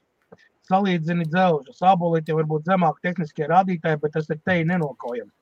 Redz, šeit jau ir tā feature, draugs mīļais, kad Apple ražo saviem dzelžiem programmatūru, kas ir speciāli pielāgota konkrētiem dzelžiem, konkrētiem parametriem. Ja mēs izjauksim tagad 2015. 16. gada MacBook Pro, MacBook Air, iMac, vai ko, es tev pretī nolikšu Dell, Alienware, Asus, MSI dators, kur būs identiski vienādi pēc elementu bāzes. Un starpība ir tikai software, kur ir pieskaņot, jo labāk ir salāgot programmatūra ar dzelžiem, jo viņa ilgāk un stabilāk strādā. Tas ir vienmēr bijis fakts. Šeit ir jāsaka Apple'am liels plus, jo viņi ir neatkarīgi no tā. Microsoft, viņš taisa vairāk universāli, lai spētu nodrošināt gan low-end, ja, pavisam budžetklāsts, gan arī augstklāsts. Es tev varu pateikt pilnīgi viennozīmīgi. Privāti taisīts, salikts kopā dators pēc visas ABCs parametriem, kurš bāzēts uz Microsoft programmatūras, pielāgoti dzelži, visi izlaizīts, ja? Tas ir nežēlīgs darbs, bet to var panākt. Un tāds dators strādā gadam, neizslēdzoties, tieši tāpatās kā MacBooks. Problēma vienmēr ir vairāk ar software nekā ar dzelžiem, jo nesavietojamība un ARQ konflikti tur, tas ir hardware līmenī, tu pat viņš tev nerādīs, ka viņam ir kaut kāds konflikts, jo operētājs sistēma ir pietiekami jaudīga, kas spēja aizvietot un izlīdzināt, kompensēt, tieši tāpat kā bīlaivs izlīdzina sliktākas kvalitātes video ar labāks, cenšoties izlīdzināt vienādi, ja? Nosacīt, ja? Tieši tāpat arī Microsoft dara, viņš pieskaņojās. Savukārt Apples, ja tu viņam ieliksi devaisu iekšā, kas nav izstrādāts viņam vai tā, viņš viņu nepazīst un gļukos tieši tāpat. Nevis tāpēc, ka viņš ir slikts, bet tāpēc, ka priekš viņa nav adaptēta programmatūra. Viņš strādās kā klips zirgs. Tur ir tā problēma. Un tāpēc arī nevar salīdzināt. Es saku, ābols visā savā būtībā tika izstrādāts pašā sākumā, pozicionēts kā high-end klases aparāti, dizaineriem, visādiem tādiem, kam ir ļoti nopietni svarīgi, lai tas būtu. Kāpēc, pieņemsim, autobūvas ražošanā neizmanto Apple dators? Kāpēc? Tīri teoretiski varētu. Līnijas, kas programmējās ar Apple'iem, un viss, viņi būtu nenokaujams tās līnijas. Izmanto Windows XP un tagad Windows 7, piemēram. Jā, tieši tā. Vai arī tur dažas ir, kas uz Linux bāzēs, bet tas tāds vecāks. Bet principā Nav. Kam? Jā, es tepat esmu. Es tepat. Jā, es tepat, Kaspar, viss kārtībā. Mums aizgāja internets sākās, jā. Mums kā reizi jautājums sanāca iekšā, Kaspar. Kaspar? 1-1. Paskatīsimies. Piu! Atslēdzās. Jā, gadās arī šādi. Lies, Kaspars būs atpakaļ. Internets. Nu, ko es varu pateikt? Es jums pateikšu vienu lietu. Ja jums ir jāiet apkārt un ja jums ir jūsu imičs svarīgs, Maks ir seksīgs skaitās un pārējais viss ir tāds. Jā, un labi, tā pagaidīsim, kas par atpakaļ. Tā, šeit ir jautājums, jā, tad labvakar, pirmdienas vakaros mēs taisam šādus. Es redzu, ka ļoti daudz ir jautājumi sanākuši. Un šī ir pirmdienas vakaros, mēs centīsimies taisīt, dot iespēju jums uzdot savus jautājumus, Kasparam mūžīgā tēma. Maks pret Windows. Mēs varbūt mazliet viņu sāsinam to visu spēli un viss kārtībā. Kaspara izskatās, ka Kasparam jau ir viss. Tad Kasparam saka paldies par atbildi, plus par telefonu runājot. Ok, super, ļoti labi. Vienīgais, kas Apple ar cepuru nost, tas ir displejs. Ok, MacBooks Pro maksā. Kaspars nāk iekšā. Labi, Cintar. Un... Kas tas bija, es nezinu. Viss kārtībā. Reku, tev bija jautājums. Iesim cauri jautājumu. Kādēļ man vecā telefona signāls zvanot ir ok, tas pats ir ar Wi-Fi, bet nopirkt 7 signāls pazūd turpat, kur veco telefonu viņš bija. Īstenībā ir tā, kad runājot par šiem te signāliem, Wi-Fi signāliem, tamēzīgi, tas ir saistīts ar pašu telefonu modeli. Ļoti daudziem jauniem telefoniem ir salīdzinoši vājāks signāls nekā vajadzētu būt. Šeit ir jāņem vērā Eiropas Savienības regula par raidīšanas jaudas ierobežojumu un ietekmi uz cilvēku veselību. Bieži vien ražotāji samazina raidītāju jaudu telefonam, lai izstarot tā daudz un to izstarojumu, to mobilo Wi-Fi, lai maksimāli ierobežotu iespēju kaut kādām onkoloģiskām saslimšanām, vai pieņemsim cilvēkiem ar vājāku veselību, var rasties pieņemsim galvas sāpes, stipras vai vēl, runājot pa mobilo telefonu, jo tomēr izstarojums iet, raidītājs strādā. Tāpēc bieži vien ir tā, ka, liekas jauns telefons un viss, bet, viņš nestrādā tur, kur strādāja vecais. Labs salīdzinājums bija, savā laikā bija tāda telefona saģem, Francijas kara armijai vajadzībām ražotājs, kas ražoja 615, 715, 730 saģem, tad viņam tīkla pārklājums bija tur, kur Nokia 5110 jau sen bija pazudis. Varēja nokāpt mīnus otrais stāvs pagrabā, un saģems pēra LMT, Nokia vairs nē. Jā. Saprot, mēs runājam par to, ka, tehnoloģijas, es saprotu, mēs runājam par 15 gadus veciem mobiliem telefoniem, bet fakts kā tāds. Nekas jau nav mainījies arī tagad. Man pieņemsim XA1 telefons Sony, kas ir. Es īstenībā neesmu ar viņu apmierinās, lai gan viņš ir 4 gadus jaunāks nekā mans Z3. Tad, mans Z3 strādā normāli 4 gadu. Šitā gļuko, un viņš rauj nost. Kad ir vājāks tīkls. Es jau, protams, ka varu klaimot un tādu, bet es paskatījos raidītāju parametrus un vispār, tā kā man ir tā kā ar mobilam telefonam daudz bijusi saistība, es zinu, kā viņas pārbaudīt un cik ir kvalitatīva signāla uztver un vispār visi tie parametri, tad viņi ir sliktāki. Un nevis sliktāki tāpēc, ka tur ir kaut kāds brāļs, bet tāpēc, ka jau pašā tā specifikācija procesā, kur tur parādīt specifikācija, no rūpnīcas, un tāpat datašītā, viņam jau ir uzrādīts vājāks raidītājs un viss vājāks. Līdz ar to tu nevar prasīt no viņa, lai viņš strādātu tajās vietās, kur tev vecais koku klucis bez mazvai strādāja, un tu tur staigā ar metrīgu antēnu vai ne ķēri signālu. Ja? Nevar. Tas pats ir arī Wi-Fi signālu.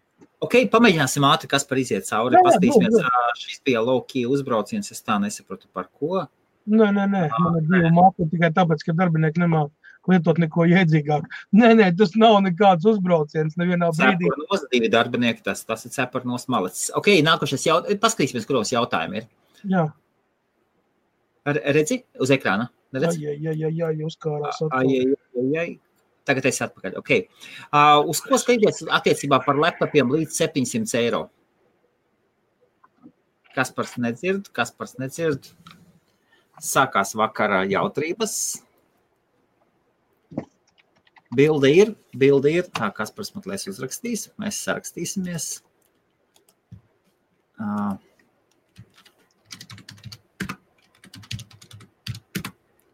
Tā, Kaspars apvienosies, pievienosies. Tūlītās, uzrakstiet savus jautājumus un mēs vēl minūtes 10 apmēram.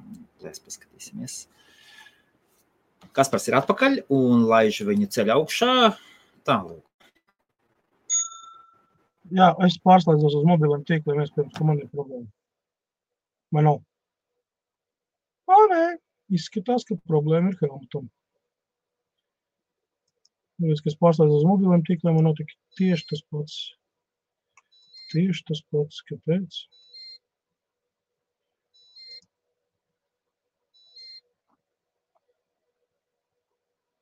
Joinu.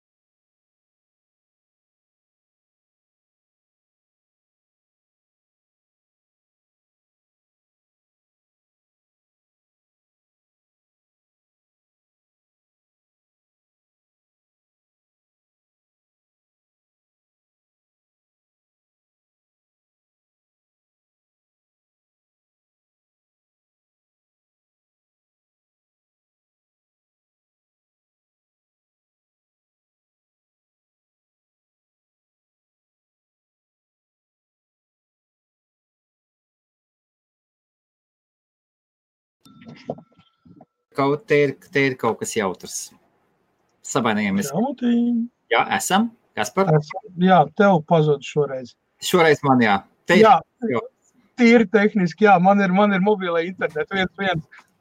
Es tā ātri pārslēdzos uz mobiliem tīkliem, un tad tev, tu jūti sakarību, BT, Virgins aiziet grīstē, un tūlītās BT no pakaļas uz tās pašas līnijas. Mēs esam uz dažādiem provideriem, bet problēmas ir vienādas. Nu, tā kā jā. Tā, davai ātri izēm, ka mums tur... Toties nav. Jā, jebkurais meitnē iesaka maksu, mukai meitnē smuki čekiem, nu, melnais arī ok. Ok, tā, labi, paskatīsim, tātad, kas bija? Tad, ko tu ieteiktu līdz 700 eiro? Uz stabiliem 100 plus FPS. No, draugs mīļais, man jau tev patīk tavu optimistiskais noskaņojums 700 eiro un 100 plus FPS uz datoru, uz laptopu. Mēs runājam par mobilo iekārtu. Īstenībā tev vajadzētu skatīties mazliet citā diapazonā. Par 700 eiro, 100 plus FPS stabiliem CSGO tu nedabūsi.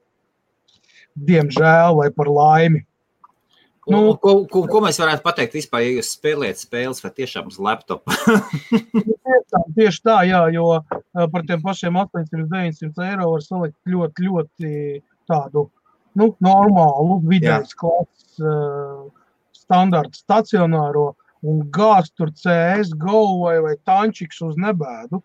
Jums ir jāsaprot, ka mobilās tehnoloģijas, viņas nav spējīgas pavilkt. To visu.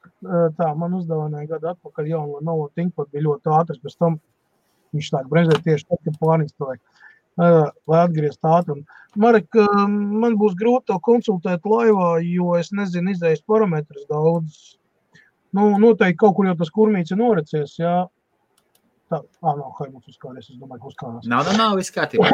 Tā ik pa laikam pokusties, lai tev redzēs, tā domīgi stāv un man liekas, ka uzkārīs. Nu, lūk, jā, un, Gācipā gājis, garantijas laiks ir beidzies.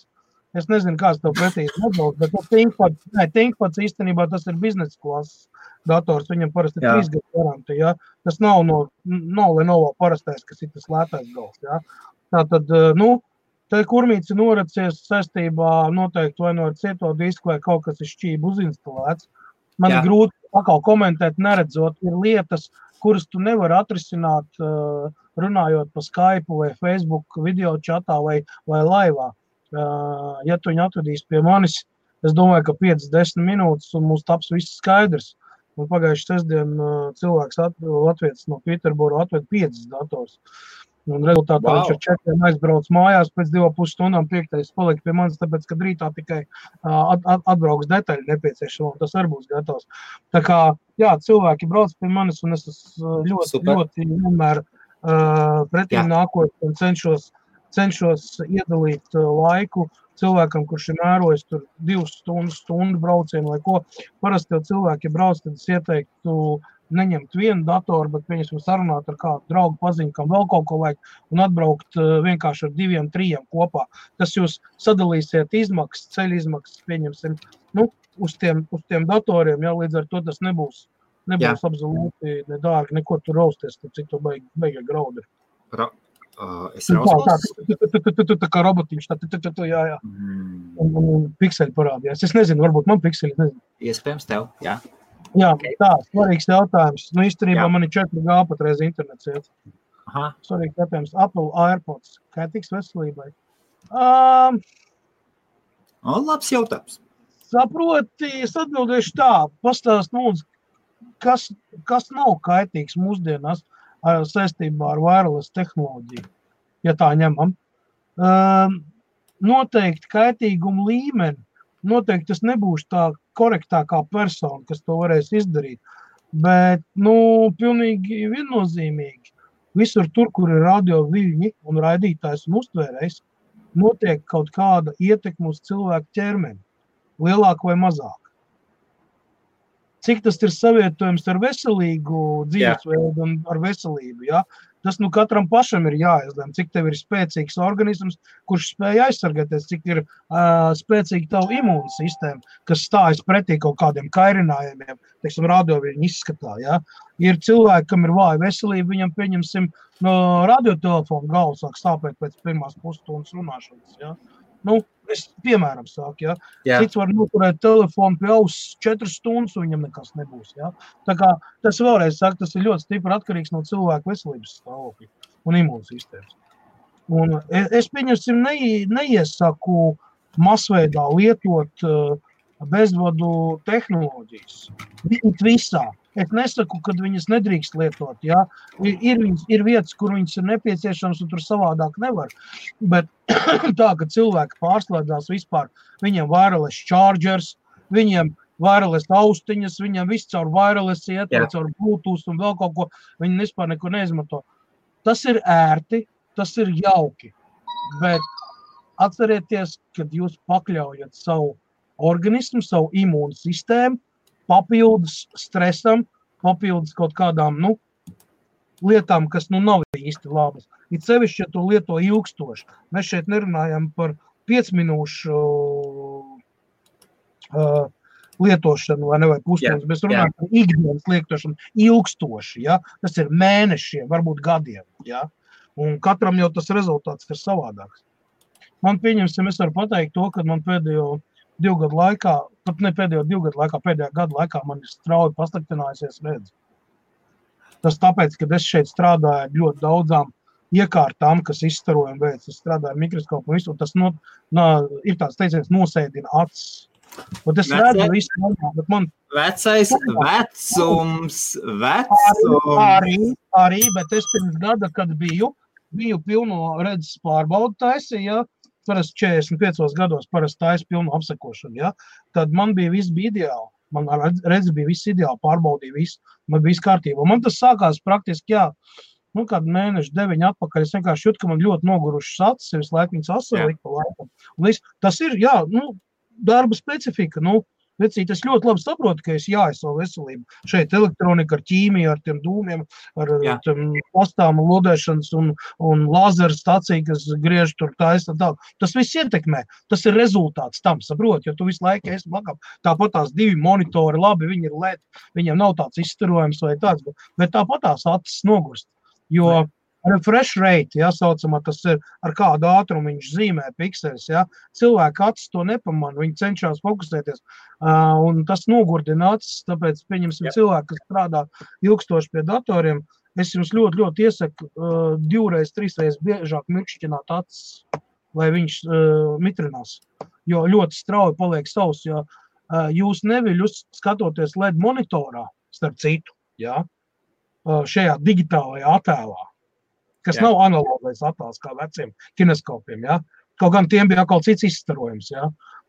Bet, ņemsim tā, ja? Tad, lūk, jūs retāk mirkšķināt acis, līdz ar to acis ābola tā virsma, viņa sausa paliek, tāpēc jums acis grauž ilgstoši strādājot, ja?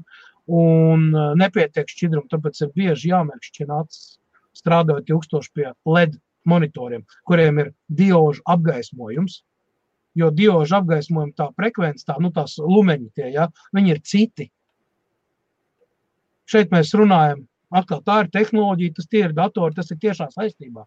Arī pie laptopa, ja tev nav tur kaut kāds Ultra HD displejs, ja, vai tev ir parasts standarta displejs, ja, viņš arī īstenībā ar acīm diezgan kaitīgs. Un pavadot pie datora, sēžot pie portatīvā 8-10 stundas dienā, kā bieži vien to cilvēku dara, pat darba lietām visi, ja, tad pāris gadu laikā jūs redzat kapitālu sabojāt. Un tas nav tāds, man kaut kāds iedomāts un brīdinājums, tā ir realitāte. Tā tas notiek. Ok, labi, Kaspar, tur, kur pa tām spēlēm, Oskars.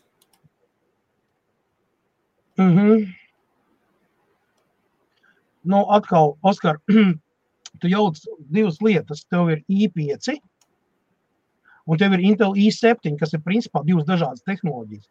Loģiski, kad uz i7 tev FPS būs stabili uz 80+, tur ies un tomīgi, tāpēc, kad viņš ir klasi augstāks. Viņam ir cita takta frekvence, viņam ir cita ātrdarbība un vispār. Tu nevari salīdzināt, tas pats, kas ir Zaporožets, salīdzināt ar kaut kādu Volkswagen, tur nezinu, vai Audi A4. Piedod, tas ir 2 dažādas lietas. Līdz ar to, noliec līdzīgi uz i5, un tu redzēsi, nemaz tik rožaini tas nebūs. Ja tu gribi taisīt 100 FPS+, tad lūdzu pēc Alienware, Razer vai pieņemsim MSI dators, un viss tev notiksies. Kā ar manu S9 ir uzlikt parole, bet, kad novalc ar pirkstu pa ekrānu, tu uzreiz atbloķējās, pat neprasot ievikt paroli. Iespējams, ka tev ir uzlikt šitais te tā čūska saucamā, kas ir uz klaviatūras. Tā ir uzlikt. Es nezinu. Nē, viņu tāda paroli ir uzlikta, un šitas te. Ja pavisam, Gunter, tad jāuztais factory resets. Es domāju, jā, varbūt viņš vienkārši tev ir uzlikts, bet viņam ir gļuks un Android sistēmā ir kļūda ar failu sistēmu, un viņš vienkārši tev rāda, kad ir aktīvs, bet reāli viņš nevar aktivizēt, jo tev ir kaut kāda korupta fails vai kaut kas nepareizi var būt. Tik ļoti vienkārši nobekapo visus savus bildes, svarīgas datus piezīmi grāmatiņu, vai pašu Google Drive'ā vai vēl kur tu izmanto, jebkuru vai teiksim, kaut vai uz datoru, backup uztais, un uztais factory reset un sāc jaunu dzīvi. Un pats galvenais, kad tu reseto factory, tad obligāti aizies menu device, about device, paskaties firmware nodrošinājumu, paskaties, vai nav atjauninājumu. Pilnīgi iespējams, ka tev būs kaut kāda pāris jauna security patch vai atjauninājums, dēļ kā var nestrādāt vai pārstāt strādāt. jo viņiem kaut kāds updates tev ir aizgājis, ja kaut kas nav aizgājis. Tikai obligāti izdara to, un pēc tam tikai atjauno backup. Nu, tā drošības, tas ir drošības apsvērums pēc. Ko tu tur pēti? Es te pat tulītās atvainu. Es tev monitoru šito te ierakstījušā. Jā, te mums ir šitas te, saka, viss ir kārtībā, var maukt, un Dzintars saka, Dzintars Marozovs nav pārāk apmierināts, ka mēs esam samainījušies pusēm. Tas ir tā. Kādā ziņā? Spēles. Tagad mēs esam, tomēr es otrā pusē. Bet tas te kas. Saka, izbeidz, es spēlēju spēles tikai uz portatīvajiem, uz maksimāliem iestatiem strādā. Manuprāt, iestrēdz 10-gadīgā pagātnē. Cik es zinu gamerus, tur sākas ar monitoriem. Jā, tad citu vēl par Gundaru Auziņu runāju. Iespējams, ka viņam face recognition atpazīst. Face recognize. Samsungam taču ir S9. Bet tad viņam taču jānoskanējas seju. Nē, varbūt, ka viņam automāts bijis, un tad tā parola pilnīgi var nestrādāt. Jā, ja viņš paskatās, seja atbilst, viņš var atlaist. Piemēram, jā. Bang! Var Samsung telefonu uzlikt, ka mājās parola neprasa. Varbūt, starp citu, jā. Tas ir nokonfigurēt settingu kaut kā. Tad varbūt viņš domā, ka ir mājās, un tāpēc ir... Arī, jā. Redz, kā ir. Redz, kā visi kopā. Tieši tā, redzat, nejauta. Un es sākumā runāju par to, ko redzēt, taču iespējams, ka neespēju. Tad jautāju, protams, viņi teica, ka vispār spēlēt šādi. Es pat dzimtas mazliet. Jā. Bet kupoju man. Labi, ok. Oskar, sāksim ar to, kad es remontēju dators un es nespēlēju. Man ir viss iespējas ielādēties un tur spēlēt un tā tālāk, ka es savā laikā kaut ko tur arī spēlēju visu, bet es ar to nenodarbojos un līdz ar to man pateikt tagad, tas ir baigi labais, krutais un tam līdzīgi. Netakā. Taču ir tik daudz salīdzinošo visādu testu un visādu rakstu un tāpat māte Google nāk palīgā. Ir diezgan nereāli pateikt, jo tas ir tik individuāli katram, ko katrs vēlas piemeklēt. Ja tu netiec galā, tad brauc ciemos, ņem kaut ko no sangrijām. Jā, no sangrijām, vai limonādēm. Mēs noteikti atradīsim kopsaucēju, kopā pameklējot, piemeklējot un apskatot. Savādāk šis raidījums izvērtīsies par Oskaru un manas dialogu, par to, kuram lielāks krāns un kurš labāks dators. Tas nav. Viss kārtībā. Tādā ziņā, kad ir grūti kaut ko pateikt. Bet jebkurā gadījumā, vai tad nav kas par tā, ka laižot uz 100 FPS, vai tad tur nav vajadzīgi, tur jau baigā nešēlīgā videokarta vajadzīga. Laba videokarta vajadzīga. I5 jau būs ok, bet videokartas jautājums tur būs. Jā. Kur arī ir izstāsts, kad es mājās bez Wi-Fi paroles. Kur ir. Man ir 8 rampage 6? 4, tas ir 4. 4, jā. Jā, 6 ir otrā pusē strīdī. Gribu Samsungiem 2 terabaiti, vai tas ir reāli? Jā, Mārtiņ, ir reāli. 2 terabaiti ir reāli, bet, ja nemaldos, viņi maksāja 500 mārciņām. M2, NVMe. Ja es pareizi atceros, tā ir viena no dārgākajām atmiņām, kas ir. 2 terabaiti viņi salīdzinos nesen vispār tirgu parādījās. 2 terabaiti. Mēs runājam. Gan nē, es skatos Intel ar 660 tā sērija, 2 terabaiti. Kaut kādi ap 200 mārciņām. Okay. Tas ir tikai Intel Pro SSD 660 sērija. Ir nokritušās cenas, jā. Šeit ir šāds jautājums, Kaspar. Es šo jautājumu, es atvainojos Jānim, redzēju pārlicām pāri. Atbildi. Tu taču mums MacBook Air galvenais speciālists. Tu taču ir, tev ir reāla pieredze ar MacBook Air. Tu taču var pastāstīt. Es neesmu mainījis bateriju. Man viss kārtībā. Cik gadus tu jau lieto viņu? 7. Jāni, lūdzu. 6, 7. Lūdzu, tev Jāni atbild no reāla MacBook Air lietotāja. Cik viņi ir ilgspējīgi? 6, 7 gadu. Un pie tam viņu lietot. Katru dienu tiek lietots. Pareizi. Noscīt katru dienu. Bet jā. Nav tā, ka tur viņš... Pagaid, lieto, tavas meitas lieto šad, tad ilgi lieto, tātad kopumā 4 stundu laikā, vismaz 10 stundas viņš tiek lietots. Apmēram, un mums mājās ir 2 MacBook un viss ēri tieši. Tev ir vairākas meitas un tikai 2 MacBook. Un vēl visi jau, kur arī grib. Tātad, respektīvi, viņi ir diezgan... Mēs šo nevarējām atļauties nopirkt, mēs nopirkām no Kaspara, mēs paņēmām, un starp citu Kaspar meita stāvā sajūsmā. Tad ir labi. Pats galvenais, ka patīk, jā, tieši par HPU. Viņi ies uz skolu, un es neuztraukšos, ja gadījumā kaut kas notiks. Un, starp citu runājot par 2 terabaitu M2, to NVMe 2 terabaitu, Samsungs ir izlaidis 970 evo, un viņi maksā tikai 443 mārciņas. Tad lētākais ir Intels 660p ap 200 mārciņām 2 terabaitu. Un tad, teiksim, brandotais Samsungs ar viņu kontrolieru ar Samsung atmiņām, 443. Jā. Kāds ir CS uz CSGO? Kāds viņam? Viņam taču dzintari nav vai viņa viegli spēleri, ja? Viņiem pietiek kā parastā mobilā versija. Viss man ir principā... Man citreiz tā gribās, Kaspar, Kaspar, man tāds jautājums tev ir. Iesaka lūdzu videokarti 4 monitoriem. Nvidia Quattro? Nē, kura Quattro? Ja nemaldos, 3000. Vai 2200.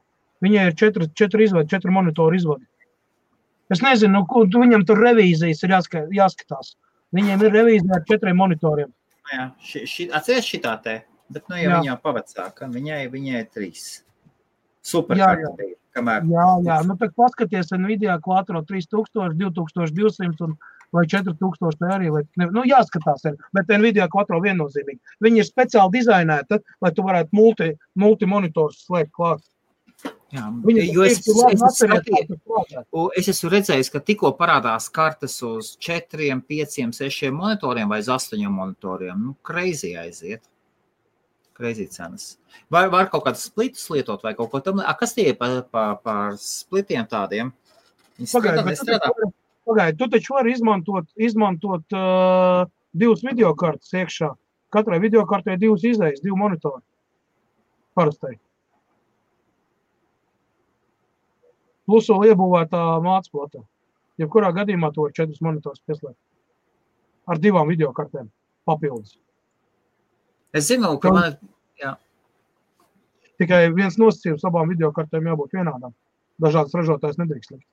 Nestrādās. Viņiem būs drāvēt. Es biju domājis vienu videokartu, kurā varētu 4 monitorus saslēgt un miers. Un lai viņi arī kārtīgi strādā. Vēl ir lētāks variants ir AMD Fire Pro. AMD Fire Pro 5.1 vai kaut kādu. Nē, vai es pameklēšu, es to pēc tam privāti uzrakstīšu. Viņas nav daudz. Maz kartes uztur 4 monitors. Bet pārstarā viss šitā. Paskaties AMD Fire Pro sēriju jauno. Es zinu, viņam cenas ir liels. Viņš nav lēts. Ir WX, ir kaut 240 mārciņas. Tur jāskatās, cik viņam izēja sporta. Tur jau viņi pēc tā ir klasificējās. Paskaties, cik viņam ir izēja sporta un vienlaicīgi sinhronus, cik viņam šitie te monitori. Tur jāskatās ir parametros. Tās ir specifiskās kartes. Tas, ko tu prasi, 4 monitori, tā ir specifikas karta. Parastā karta tev neuzturēs. 4 dažādas monitors. 4 dažādas attēls. 3, jā, 4 nē. Jā, 3, jā. Ja pat viņiem 4 izējas, tāpat viņš uztur tikai 3. Jā. Tāpēc es tev saku, tas būs vai no Nvidia Quattro vai AMD Fire Pro. Viss. Pie tam tas būs tur ordinājums, tur nebūs nekāds tur aftermarket karts vēl. GTX? Vēl display no GTX 4 monitori ar dažādiem attēliem, neticu. Piedod, neticu. 3, jā. 4, nē. Un Dell display link ir, jā. Es zinu, par ko runā Mareks. Tā ir atsevišķa kastīte, splitters. Tas, kas pārslēdz monitors, jā? Nē, viņš ir vai sadalītājs, jā. Ir atsevišķi kastīt, kas liek display portu. Ok, sapratu. Rekordi, kā ir ar to BIOS? X79, bet ten vēl atbalstot it kā sākot no X99 platformas. Īstenībā tad ir baigi vienkārši, Mārtiņ. Ja tev ir X79 platforma, tad meklē lūdzu vai nu pačo to BIOSu, vai nu ražotāju BIOS, ja viņam ir, lai viņš uzturētu to visu. Tur jāpalasa pa fórumiem, tā ir tāda diezgan specifiska lieta. Es gan nezinu, Mārtiņ, priekš kam tev vajadzīgs ir 2 terabaiti SSD disks. To gan es nesaprotu. Ja man pieņemsim stāv iekšā 1 terabaits SSD diski, un es viņu nevaru piepildīt, jo man vienkārši ir papildus apkārt. Nezinu. Labi, katram savs. Es uzskatu, ka tas nav vajadzīgs. Ja vien tu nenodarbojies ar kaut kādu AutoCAD vai, es nezinu, tev tur kaut kādi 4K video faili ir pa 60 gigabaitiem, 70 katrs tur vēlis. Jā. Ko, Kaspar, jautājumi beigušies? Ko mēs varam pateikt? Beigušies. Vinters Marozov saka, CSGO darbosies uz 500 megabaitu. Tas nav jautājums. Video kartes 100 FPS būs uz video portatīvā. Vēlu veiksmi spēlēt savu CSGO uz šādas video kartes. Vēlu veiksmi. Es varbūt esmu iestrēdis 10 gadus atpakaļ, bet tad izšķirtspēju, kā to spēlēsi. Kaut gan varbūt, kas to zina? Man pat reiz ir ielikts, es sebajā tirgoju pat reiz. Man ir Dell Precision 5510 ar 4K display. Viņam izšķirtspēja 3380 reiz 2660 pikseli. Un viņam ir 4 gigabaita AMD Fire Pro grafiskā karta un Quad-Core i7 Extreme Edition V Pro procesors kaut kāds tur. To es saprotu, jā. Viņš jauns maksā 2500. Viena problēma, viņam ir skārīņjutīgais ekrāns, strīpiņi pāri, iespied zīmulīt, aiztaisot ciet klients, nolēma pārdot viņu. Tos doto brīdi jau ir pāri pa 200, jau ir vidos uzlikt. Jā. Tas ir vēl man viņš iet 2 dienas, laikam, iesvo. Mainīs monitors, vai ne? Mainīs. Jā, monitors pats par sevi maksā tikai, displejs viņš nāk kompaktā ar skārīņjutīgo un aizmugurs vāku 980 mārciņas maksā. Tāpēc, ka 4K displejs. Vai var nodot sačakarējot BIOS? Loģiski. Ierakstot nepareizu BIOS, tu var nokaut mātes plati uz visiem laikiem. Lietot tā izpratnē. Darbnīcā, pieņemsim, pie manis viņi būs grūti nokaut, jo es viņu no līķi varu pacelt augšā jebkurā gadījumā.